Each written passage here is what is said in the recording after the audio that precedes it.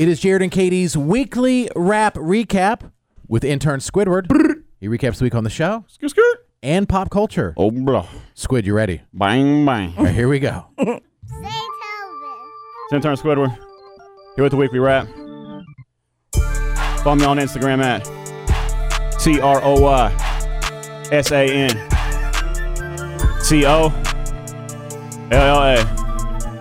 Yeah. Happy Friday.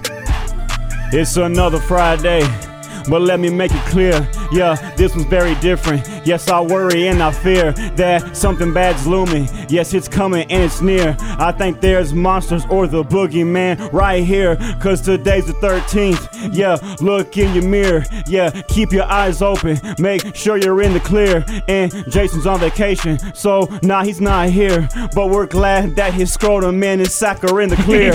And thank the Lord above, I don't have gonorrhea. Yes, always wear a condom. No, cannot trust your peers. And yes, it is a wonder that we even made it here. Yeah, your life can change in an instant. Poof, disappear. Jada Pinkett Smith been out here wildin' now. Said she separated, ain't been together for a while. If I was Will Smith, yeah, I'd tell her shut her mouth.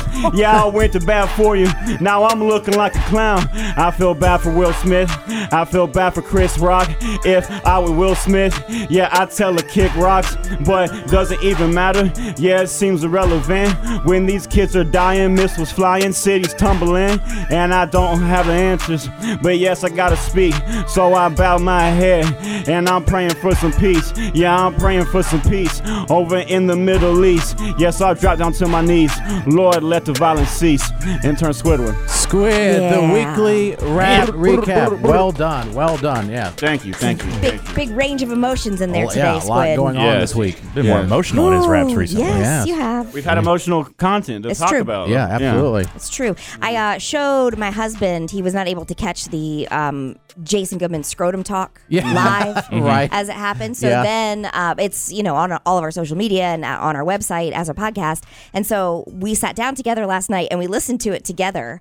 And of course, I relived the conversation and he heard it for the first time. He laughed so hard. I can imagine. And then, but was also he turned to me.